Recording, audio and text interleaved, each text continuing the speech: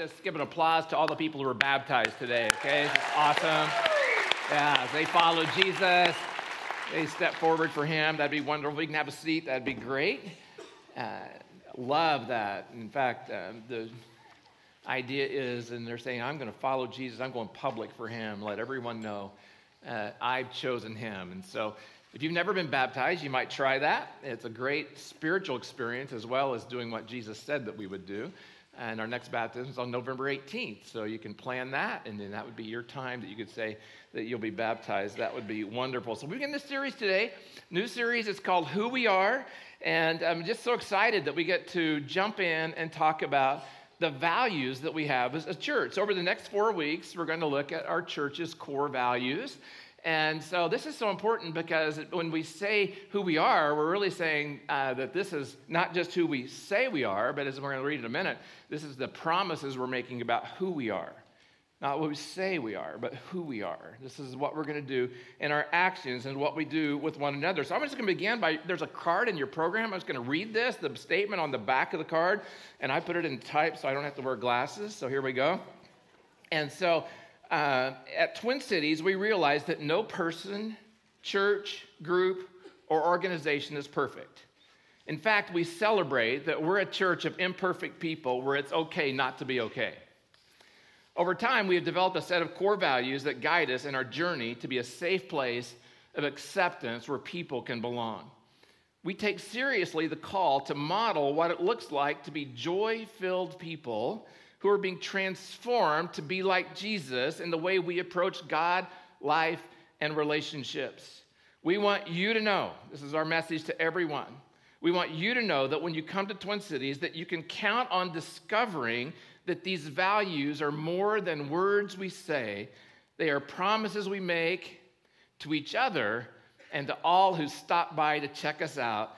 We invite you to come and be engaged with us. I just loved writing that. I love the idea. I love the promise, the principle, what we're going to talk about. And as I've dug into these values and started, looking at them more deeply, I realized I really can't do this in 4 weeks. We really need more than this. So this will be like part one, and then we'll come back and there'll be a part two at another time when we engage in these in a different way. But 27 years ago, on October 1st, 1991, Kimberly and I moved here to Nevada County. And when we came and we started meeting with a core group of 6 families, we met in a living room, we began to start talking about the foundations of who our church would be and what it would be like. During these first months, we met regularly in the homes of these founding families and these families who had banded together to help start Twin Cities Church. So we really wanted to be clear as we were launching out who and what this church would be. The result of those living room meetings that we had as we gathered together was a set of values that would identify who we were as a church. And originally, there were nine values. And those became part of the DNA of the church you see today. Over time, though, we felt that 9 values was like for a lot. And so if I've never been able to talk about 4, how would I ever be talking about 9, right? And so we kind of wanted, can we synthesize these 9 values down? And we synthesized or narrowed them down to 4 values. And that's what we're going to look at in this series. So I'm going to invite you to go ahead and grab your message notes out of your program. You're going to need these today to take notes. If you're watching online, you'll be able to engage with some message notes right there as well. And love to have your participation today as we go through this. If you have your Bible, we're going to look at lots of Bible verses today, beginning in Genesis. So if you want to grab your Bible and turn to Genesis, you'll be ready when we get there. So in the tab of your program, every week you get a program, there's a tab that sticks out on the side, and it says our values. And so one night in our community group, we were talking, and one of the community group members just mentioned, hey, I was at church on Sunday, and I started reading the tab, okay, the values. And I'm like, this is the first time you've read these? This person's been there for a long time.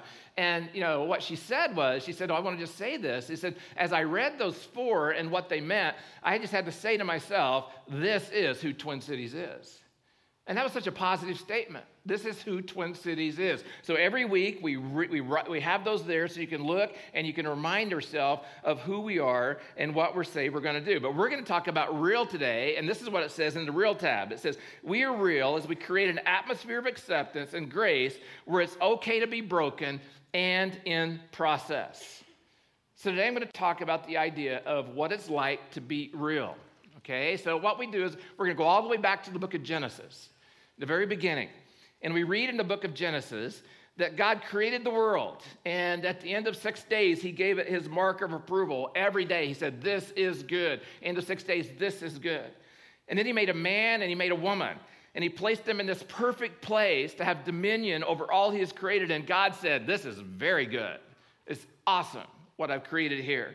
And they experienced shalom. Shalom means nothing broken, nothing missing, everything as it ought to be. And human flourishing. They experienced that in perfect harmony with God's self and others. But then they gave in to temptation. They bit into the offer from Satan that they could be like God. You know, what a lie. They were already in the image of God. And gave them the lie that they could be like God. But they bit into the forbidden fruit. And I want to read what happened after they bit into the forbidden fruit. Genesis 3, verse 7. Then the eyes of both of them were opened, and they realized that they were naked. So they sewed fig leaves together and made coverings for themselves. Then the man and his wife heard the sound of the Lord God as he was walking in the garden in the cool of the day. And they hid from the Lord among the trees of the garden. But the Lord God called to the man, where are you? He answered, I heard you in the garden, and I was afraid because I was naked, so I hid. Folks, what we're reading here is the shattering of shalom. The shattering of shalom and the beginning of shame. In the beginning of shame. Shame entered the world when Adam and Eve sinned against their holy God.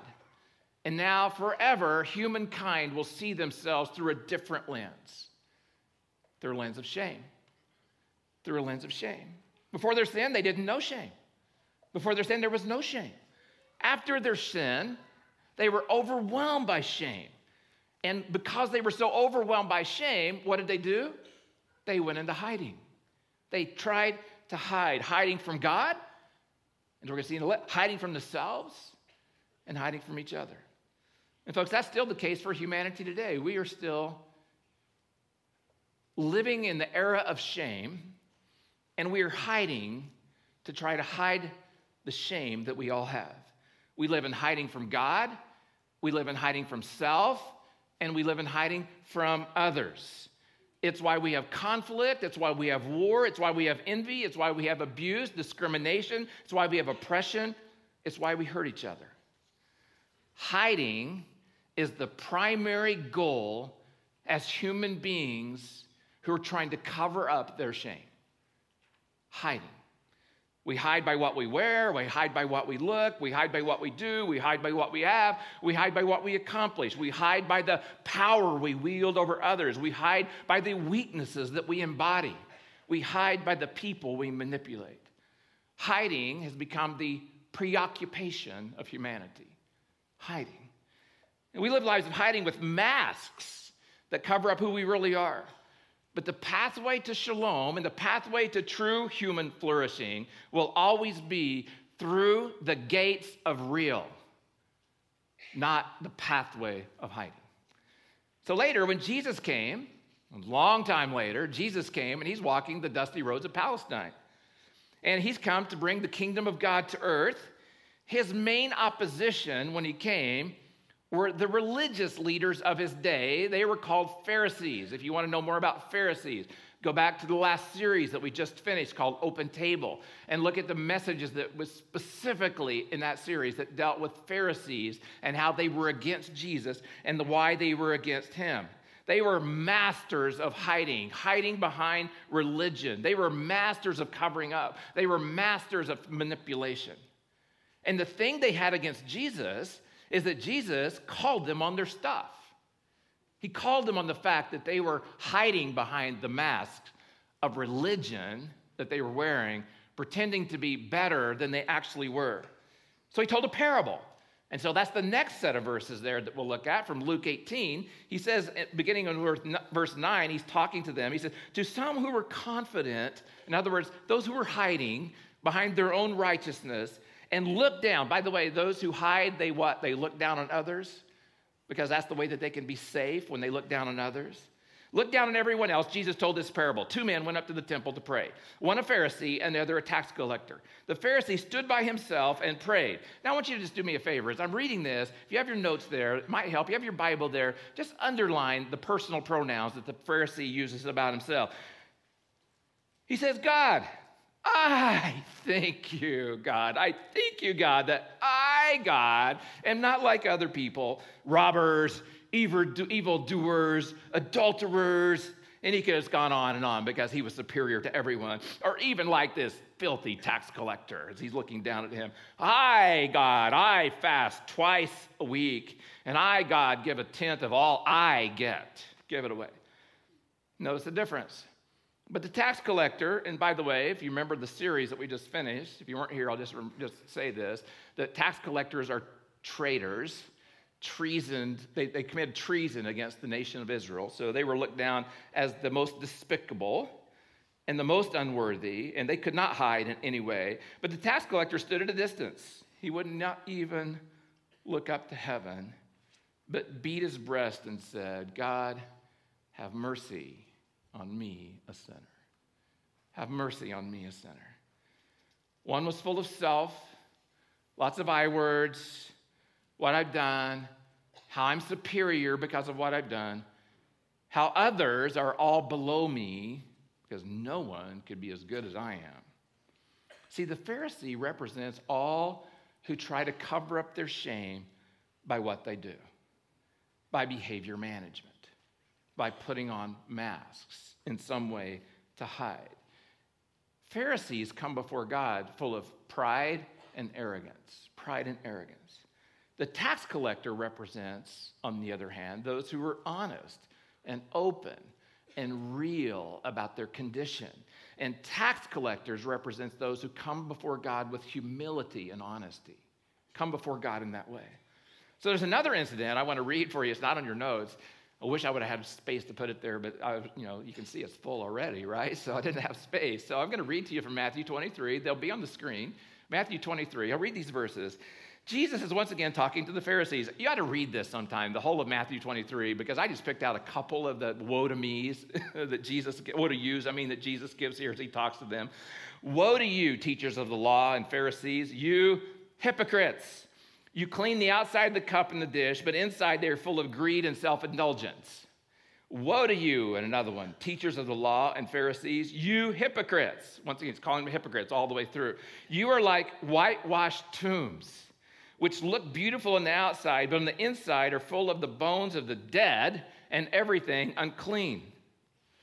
Jesus is just saying here, as he points out to them, he's calling them on their stuff. He's calling us on our stuff as well. He's saying all those who are more concerned about how they appear on the outside than they are about what is on the inside are hypocrites. Are hypocrites. So when you went to a play in Jesus' day, they had actors. And actors had a label. And the label of the actors in Jesus' day, they called them hypocrites. Because you wouldn't have a bunch of actors. You would have a person going through town, and he would have a play. And so in order to be able to have this play with multiple characters, he would have, masks that he would put on. And he would put on masks, and these masks, every time he put on a mask, he became a different person or a different character. So one person could play many different roles. And so Jesus uses the word hypocrite to go after those people who are trying to please God and impress people by their actions, by the mask they wore, and he called them hypocrites. And folks, the danger of being a hypocrite, the danger of living in hiding, the danger of playing different roles or wearing masks, two things. One, you end up believing that what you are on the outside, that's who you are. And two, you stink. You stink. And you're dead on the inside. That's what Jesus is saying. you end up believing that you're better than you are, and you're actually stinking the place up. That's what he's talking about here. And the Bible warns us. It warns us of becoming like that. So Mark, just a moment ago, read this verse from 1 Peter 2. He says, therefore, rid yourselves of all the malice and deceit, hypocrisy, envy, and slander of every kind. So that verse, I just want to translate what that verse is saying to us today. That verse is saying to you and to me, get real. It's saying get real. See, getting real isn't as complicated or as difficult as we think. I'll just say this, being fake is complicated. Managing all the images and all of the masks and all of the profiles that I'm wanting people to think I am, that's complicated. And that's difficult. It's a lot of work to be fake and keep up the facade. So with that as a foundation, that we're going to be real, as that's our real value, I want to talk about the goal of being real. And so you want to fill in these blanks here. The goal of being real is this. Our goal is to create a safe place where people can be real with God, self, and others. At Twin Cities Church, our goal is to create a safe place where people can be real with God and others, where people can come out of hiding, where people can take off their masks, where people can move beyond the shame, where people can open up the brokenness of their lives and hearts, and that they can welcome the healing power of Jesus Christ. That's our goal. But we're going to listen to a song now which talks about the heart of our culture, which talks about the heart of those who are living in hiding, who are covering up the shame and want to get in touch with that heart because they know that that's the only way to healing. Let's listen to this.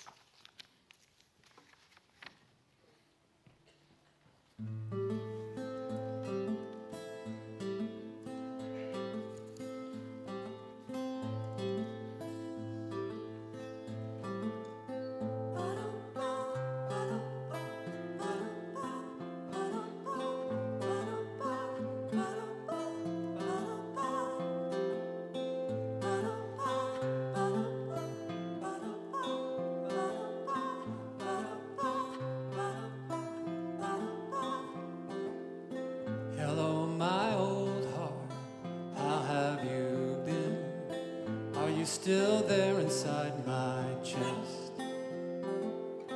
I've been so worried, you've been so still, barely beating at all. Oh, don't leave me here alone. Don't tell me that we've grown for having loved a little while. Oh, I don't want to be alone. I want to find a home. I want to share it with you.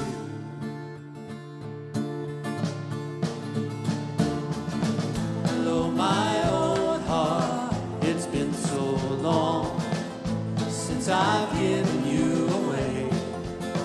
And every day I add another stone to the walls I've built around you to keep you safe.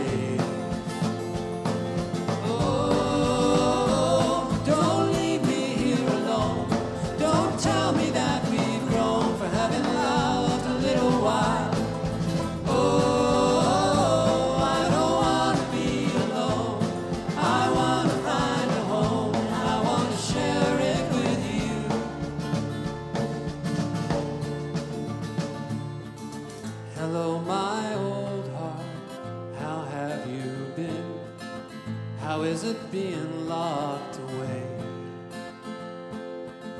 Well, don't you worry, in there you're safe. And it's true, you'll never beat, but you'll never break.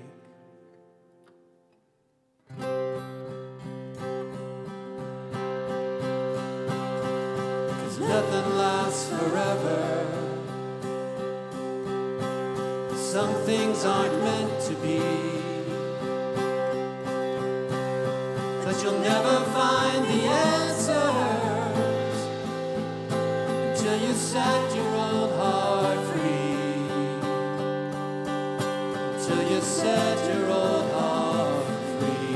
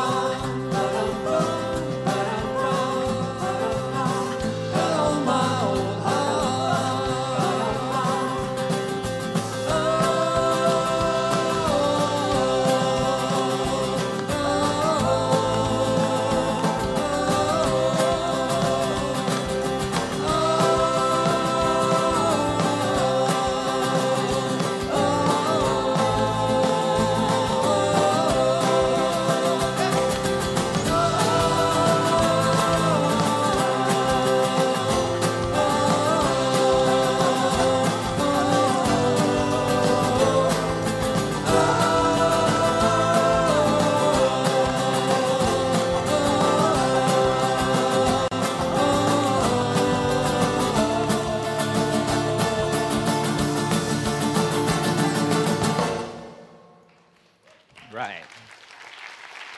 So that song is a cry of a shriveled, hard heart. That's shriveled and hard because it's been protected by the masks, supposedly, in hiding. The person's in hiding. And we cannot have a fully developed whole heart until we are willing to come out of hiding and to get real. If you want to listen to that song again, it's by the Oh Hellos. You can go find that on YouTube. That'd be a great place if you want to listen to that and just want to dig into it a little more deeply about what they're talking about. It really resonated with me. It tapped into the deepest part of my heart, where I really, truly want to know and be known. But yet, if I'm honest, so many times I'm more concerned about what you think than getting to know you. And that makes my heart shrivel up. That leads me to death. I want to open up my heart, but I just tell you today, folks, when I talk about being real, the reason we're not more real is this is not easy. Not easy in any way, shape, or form, but we are committed to this.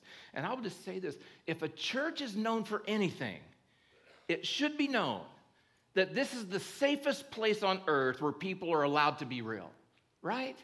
That's what a church should be known for. But unfortunately, that's not the case. That's not the case with most people's experience. In fact, there are people all over our community, all over our world, who want to be real, who really do. They want to dig into the stuff that's inside. They want to be able to take down the mask. They're exhausted from hiding. They're exhausted from that life. There are people all over who want to be real, but they don't think that the church really wants them to be real, right? You go to church, you pretend like everything's okay, like everything's wonderful, like we're better than we actually are. They look toward the church and they say things like, those people are not real. Those people are plastic. They're hypocrites. They're pretending to be something they're not. You ever heard people say that the church is full of hypocrites? It's actually true. It's actually very true. Because I just got to tell you, when we talk about being real, I'm not saying we're ever going to get this perfect. Because there are going to be times when all of us are going to find ourselves back with a mask again or back in hiding again, and we'll be a hypocrite on that day. So the church is full of hypocrites. The church, I would say, this should be the one place where we can be real. And if we're going to do that, we as a church have to create a culture of real. So I want to talk about what that looks like, okay? We're going to use real as an acrostic, R-E-A-L, and I'm going to give you the process that I want to talk about of us being able to pull off the mask and to be real with one another. Okay, the letter R is this. If I'm going to move toward being real, I must remove my mask. Want to plurify that? My masks. Because some of us have different masks depending on where we are and who we're with. So I must remove my mask. I must come out of hiding and I must get real. Paul was writing to the Roman church and he said this, do not think of yourself more highly than you ought, but rather think of yourself with sober judgment. So I've got to ask God to help me to see myself as he sees me, and I have to be willing to remove the mask. So we basically have to be authentic is what we're talking about. We have to be authentic, and we have to be truthful about the fact that I've been living in hiding, that we've been living in hiding. We've been wearing masks. You see, Paul, who wrote these words, was also one of the Pharisees, okay? Now, he was one of the Pharisees. Maybe he wasn't there at the time that Jesus was teaching, but he was one of the Pharisees that Jesus would have been referring to, that Jesus would have been saying, that Paul, if he would have been talking to him personally, Paul, you were a hypocrite. Would have been somebody Jesus considered a hypocrite in his day. And he's saying, we must come clean. And he was an expert at hiding behind the mask of religious activity, which all of us can be experts as well in that same way. He spent his entire life trying to get everything right by doing everything perfectly. Then, this is what I love, then, there's always a then with God. Then he had an encounter with God's radical grace, and became one of the greatest church planters and evangelists of all of Christianity. And then later, as he's reflecting, he's writing to the young pastor Timothy, and he's talking about himself, and he says these words in 1 Timothy 1. He says, "Here is a trustworthy saying that deserves full acceptance. Christ came into the world to save sinners." And this is the wonderful one where he pulls off the mask. He says this, "Of whom I am the worst." This is the guy who started Christianity.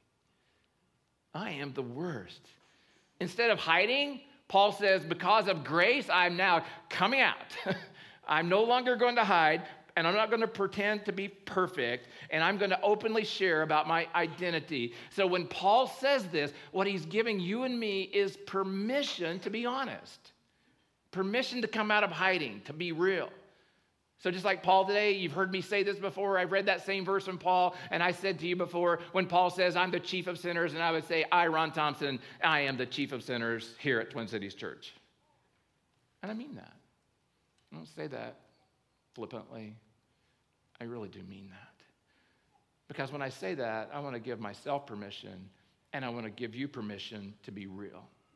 But I'll just add, because with Paul, there was an add. I'll add this. I'm also living proof that God takes those who are the worst of sinners and he can use them to declare that to this world that he's the greatest redeemer and restorer. He can use even the greatest sinner, the worst of sinners. See, God used Paul as an example of his grace so that other sinners could know that there's a chance for them. Okay, so that's the first thing. I have to remove the mask. Second is this. If I'm going to be real, I must examine my heart. I must examine my heart. I must ask God to show me the true condition of my heart. And so one of the most dangerous prayers in the Bible is right here from Psalm 139. I don't know if you've ever prayed this prayer, you read this, and you've been tempted to pray. One of the most dangerous prayers in the Bible. Psalm 139, 23. Search me, O God, and know my heart. Test me and know my anxious thoughts. See if there's any offensive way in me and lead me in the way everlasting. So he's saying to God, God, I want to take off the mask. I want to take off all the ways that I've been hiding, all the ways I've been pretending. And God, I want you to penetrate all of that. And I want you, God, to examine my heart. And I want you to show me. I want you just being honest. God, show me. Show me my heart. Now, why is this important? The reason this is important is because the Bible says that the heart is deceptive, that I can deceive myself, that I'm not in alignment with the truth. And so if we're real, we'll create a culture in our church where people don't feel the need to lie about their condition, because we all agree together with these words. We are creating a safe place where it's okay not to be okay. Okay, so we are creating a safe place where it's okay not to be okay. There's a book on my shelf, and I thought about calling, something about like this message today about this, and it's this, talking about the church. No perfect people allowed. Isn't that great? No perfect people allowed. In fact, we're going to have card you at the door. If you say you're perfect, you don't get to come in. It's okay at Twin Cities not to be okay. Okay? We agree to that? It's okay not to be okay here. Okay. It's only when we're honest, folks, only when we're honest can we find the pathway to healing and to wholeness. And so I'll just put a plug here. This is why I'm so proud of my friends who go to Celebrate Recovery. So proud of my friends who go to CR. At CR, every week, you don't go to CR unless you're willing to say, I'm not perfect. And every week, when you get to share, you get to talk about the fact that you have imperfection. And you're believing in God's grace to change you and heal you, but you're there because you're going to be honest about who you are. Here's a Bible verse. You may have never heard this verse before. Psalm 119:29. It says this, keep me from lying to myself, talking to God. Keep me from lying to myself. Give me the privilege of knowing your instructions. You know why? You guys, do you know why the Bible says, keep me from lying to myself? Do you know why the Bible says that? Because we lie to ourselves. It's that simple. It's just we lie to ourselves. We do that. And that's why we need to be reading our Bible every day. Some portion, reading or listening. reading or listening. I just love Bible apps where you can actually plug in and you can take a walk or you can be driving and you can listen to God's word just being spoken to you. And then I love paper too. So I love being able to open it up and read the pages of this book, because when we read our Bible, and this is why some people never open this book, what I'm going to say next. When we read our Bible reads us. Our Bible points out who we are, and we can see ourselves clearly. It illuminates the false you when you read the Bible, the image you've created for yourself, and it shows you the real you, the God, the one that God made you to be. And so that's the third idea on being real here is this. If I'm going to move toward being real, I must acknowledge God's view of me. I must acknowledge God's view of me. And I want to give you two things that God says about us. I mean, there's a lot. In fact, there's a song out right now that's by Lauren Daigle. Lots of us love Lauren Daigle songs. Well, the title of the song is You Say. You might want to put that on your YouTube and just play it and just listen to that, because it's talking about God's view of you. But I'm going to share just a little bit of that. And there's two things God says that we need to acknowledge. The first is this, that God made me beautiful. You see, acknowledge that. And this is going to be a stretch for some of us, because we've been told all our lives that we are not beautiful, that we're not acceptable, that we're not lovable. God made me beautiful. He made all of us beautiful. You are beautiful. Every one of us.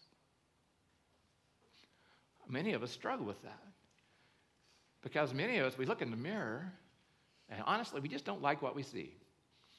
And especially as we age, we like it less and less. But some of us, even when we were younger, when we look in the mirror, instead of seeing beautiful, we felt shame. We felt shame. And when we feel shame about how we look, that moves us into mask and hiding. Moves us into mask and hiding. When Adam and Eve, they said they hid because they were naked, they were saying, we hid from you, God, because we knew now that we see there is something wrong with us. Something wrong with us. And so that's why many of us carry shame. And the shame is from not measuring up by how we look. And so God made sure to communicate to us that we're beautiful. And so these verses from Psalm 39 are just, this verse is just one example. Psalmist is writing, he says, I praise you, God, because I'm fearfully and wonderfully made.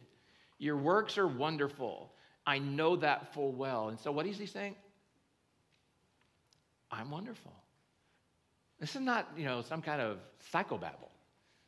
This is someone who truly is understanding that God made me beautiful and is able to say to God, your works are marvelous. I'm wonderfully complex. And I love who you made me to be. He made us beautiful. Just remember, he made you beautiful. I'm just going to ask if you would turn to the person next to you and just say, you are beautiful. Go ahead and do that with me, okay?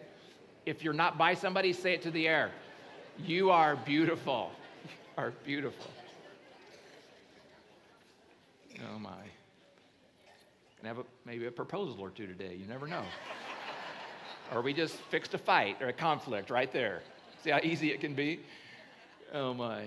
Hey, when you look around the specimens in the zoo of humanity that we get to walk around with, you realize that when God says we're beautiful, he's not always maybe referring to the outside, right? Not always referring to that. When God says we're beautiful, though, he's really referring to the inside. He's referring to the heart of who we are. And I would just say, do you understand how marvelous you are? You are amazing. You are amazing. So the next time you want to say to yourself that you're worthless, that you're no good, that you're ugly, you're not living in the reality of what God says about you. You're not living in that reality because he says you are beautiful. That's the first thing we need to acknowledge. The second is this sin makes me broken. Sin makes me broken. This is why we say all the time around here that it's okay to be broken here, because sinful people can only be broken people. And yet God wants to heal our brokenness. See, we're all broken. We're all created beautifully in the image of God, but we're all also deeply, deeply broken. I got to have a wonderful experience of performing a wedding last night, and just love getting to be before, especially younger newlyweds, and just the gleam in their eyes, and idealism that's running through their blood and their veins. And so when you get married to somebody, you stand before them and you stand before your friends, and inside you're thinking, we're so in love. We're so in love. And we are thinking inside, man, there's nothing you could do to make me love you less. Nothing you could do. Oh my, you guys have been married, right? And we moved to, what planet did you come from? You're an alien, get out of here. If just another example, if you think we're not broken, just have children. Just have children. There's nothing like the tantrum of a 2-year-old to remind you of the brokenness of humanity, right? The absolute brokenness. Okay, so here's what the Bible says about this whole thing. The Bible says in Romans 6:23, for the wages of sin is death. Death. Underline that, highlight it, death, stinking death. And we have to realize, folks, that the problems we face in our world are caused because of sin. They're caused because of sin, and we are all guilty of sin. But the problem here, as I see it, the problem is that for much of history, the church has pointed a finger, not inwardly. Where does the church point the finger, folks? Outwardly. Outwardly. And said, the problems in the world are your fault, sinners. That's what we do. That's what the church does. It's because of your sin. And we've been unwilling to admit the sin in our own hearts, and that our sin is also part of the problem of the world. And that's why I've been so grieved. I've been so grieved again to read about abuses by those in power in church systems, local churches, and all of a sudden, what they've been hiding is revealed. And what has been revealed is so repulsive. It's dead. But it was hidden behind steeples and walls and images of perfection. I've been so grieved by that. The church has just not been willing to admit that we're part of the problem. And we have to do that. We have to be honest and real about our brokenness. And the wages of sin is death. I actually don't think there's a better description of brokenness than death, right? How broken can you? I'm dead. That's the best description of brokenness. We are broken by our sin, and nothing can make us whole again except for the grace of God. Makes me whole again, nothing but the blood of Jesus. The Bible says that we've all sinned, and therefore we all fall short of God's glorious ideal. We all sin, every one of us. We all sin. All sin, every one of us. Every one of us. And when we're real, we're willing to admit that we're a sinner and broken. So real is I remove my mask, I examine my heart, I acknowledge God's view, and the L is love everyone always. I'm so happy to get back to this theme. Love everyone always. We had a whole series on these 3 words. And what does that mean for us as followers of Jesus in culture today to love everyone always? And if I'm going to be real, and if I'm going to be part of a church who values being real, offering a safe place of acceptance, then I, as the person who belongs to this organization or this church, I have to be willing to love everyone who comes in these doors always, even when they're not like me. Even when I want to say they have sin that I don't have. Even when I say that they're worse than I am in some way. I have to realize that I have sin in my life and there's no sin greater than any other sin. And I'm going to say, I'm going to love as I want to be loved everyone who comes in our doors. Everyone who knows I'm a follower of Jesus, I'm going to love them. I must love everyone because the Bible says everyone is made in God's image. I must love everyone because no one is more broken than I am.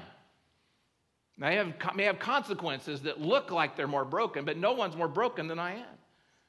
I must love everyone no matter what place they are at the moment because they cannot be anywhere except where they are at the moment. Cannot. Folks, I've said this before, and I'll say it today because it fits so well. The church is not a hotel for saints. The church is a hospital for sinners. That's what the church is. The church should be the safest place in the world for sinners to go. That's why for centuries, churches were called sanctuaries. Sanctuaries, safe places, a place where you can heal and rest and be restored and made whole. We all want that, right? That's what we all want. And that's why this next verse is so key to who we are as a church. It says, do to others as you would have them do to you. Love everyone always as you want to be loved by everyone always. Loved in that way. You see, one of the reasons people aren't more real, here's one of the reasons, is that they're afraid that if they're real, they won't be loved. That if they're real, they won't be loved. And folks, since we're all in need of grace, we need to ask us to make Twin Cities the kind of place where all sinners feel the freedom to be real here. All. We need to show others the same love that we want to receive ourselves so that they can receive the same love that we continue to receive from God. God's love for us, that while we were still sinners, he sent his son Jesus Christ to the cross to die for us, that we could be made whole and our hearts healed, and we could be renewed and we could be restored, we could be redeemed to become like him. We need to give everyone that freedom, that they could do that. Peter says this, above all, love each other deeply, because love covers over a multitude of sins. Now, he's not saying that my love can redeem your sins. He's not saying that at all, that my love can pay for your sins. But what he's saying is this, is that when we love each other in our brokenness and our sinfulness, that then we feel accepted, that my sins aren't so prominent in front of me, but instead now I have an opportunity to see how God sees me. When we cover people with love, cover them with love, then their sins are not their identity. And we allow them to see love as their identity. I'm not saying we excuse sin. I'm not saying that. But I'm saying that when we learn to love as Jesus loved, then people will be allowed to be real as Jesus calls us to be real. Isn't this awesome? And this is good stuff. I just love this. And I love that God's called us to remind us of who we are. Would you bow your heads and let's pray together?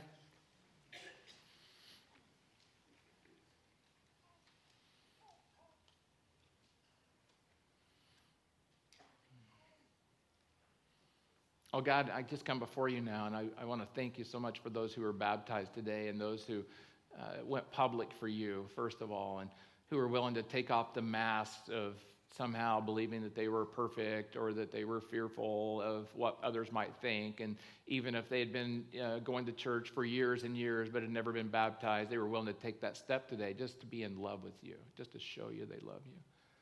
And God, I pray for those in the room that have struggled with church, have struggled with Christianity, who have not felt accepted, who have not felt loved, who have not felt welcome, who have not felt wanted, who have not felt like there was a place for them. Oh, Jesus, I just pray that every person who feels like that in this room and watching online, who will watch this for months down the road, would know that there is a place where they can be real and loved. And I pray for every person in the room that's never said yes to Jesus, who still carries the shame of the guilt they have over the sin that's never been redeemed by Jesus. that you could just say to Jesus right now, I want to receive your covering. I want to receive what you did for me on the cross. I want to be forgiven by the Father. I want to be brought into the family. I want to be a friend of God. And I want to live for you for the rest of my days. And God, I pray for those of us who struggle with mask wearing, with hiding. I pray you would give us courage. You give us courage to speak up, to show our brokenness, to be vulnerable, to be authentic. And now I pray for everyone in the room that we would be receivers of that as if it's holy ground.